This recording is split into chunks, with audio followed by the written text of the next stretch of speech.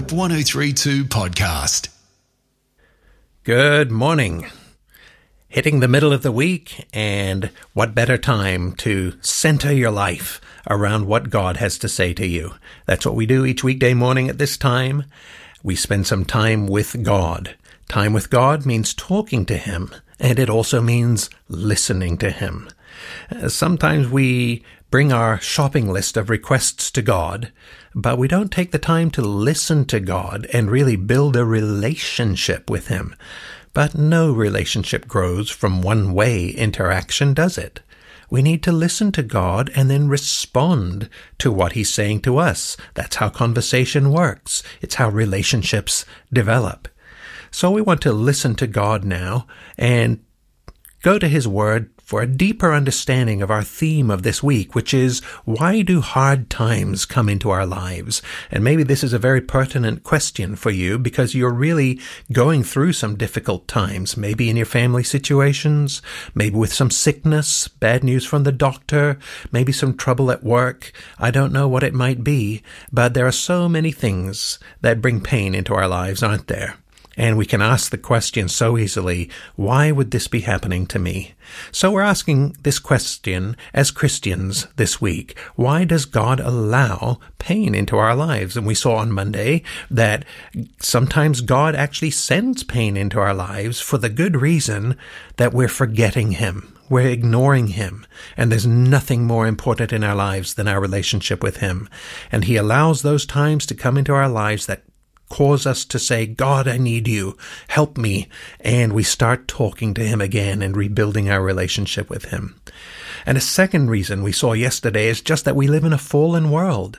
The results of the first man and woman sinning against God and the fallenness that came into this world, that just means that because we live here, we're going to experience the junk that comes with fallenness. Paul said in Romans 8, all of creation is groaning because of that fallenness, and even we ourselves, because of our fallen bodies, are struggling as well, because we experience sickness. People in our lives experience sickness and death, and we struggle with that and ask why. But sometimes it's simply because we live in a fallen world. But praise God, He's there to walk through this fallen world with us and give us strength and help us to help others who are struggling as well. A third reason that we can experience pain and hardship in this world comes from the simple statement in Romans chapter 3, verse 23, which says, "For all have sinned and fall short of the glory of God." So sometimes the pain we experience in life is simply because of sin in our lives, because we're making bad choices in life. And isn't this true, that the choices you make send you in a direction in life, and often that direction has very negative consequences? One of the features of our psyche is that when we experience those negative consequences, we always want to blame someone else for it. Isn't that just what Eve did in the Garden of Eden? She said, the snake gave me the food and I ate it. And when God asked Adam, he said, the woman that you gave me, my wife, she gave it to me and I ate it. And isn't it true? We like to pass the blame on and blame other people for the negative consequences we experience. Sin, bad choices, things we know aren't right, they seem so enticing. And when we face the temptation, all we see is the enticement, the promise of goodness. And we never consider the consequences. And yet the consequences so often are so painful and so terrible. If you're experiencing the negative consequences of choices you've made, I want to encourage you with this.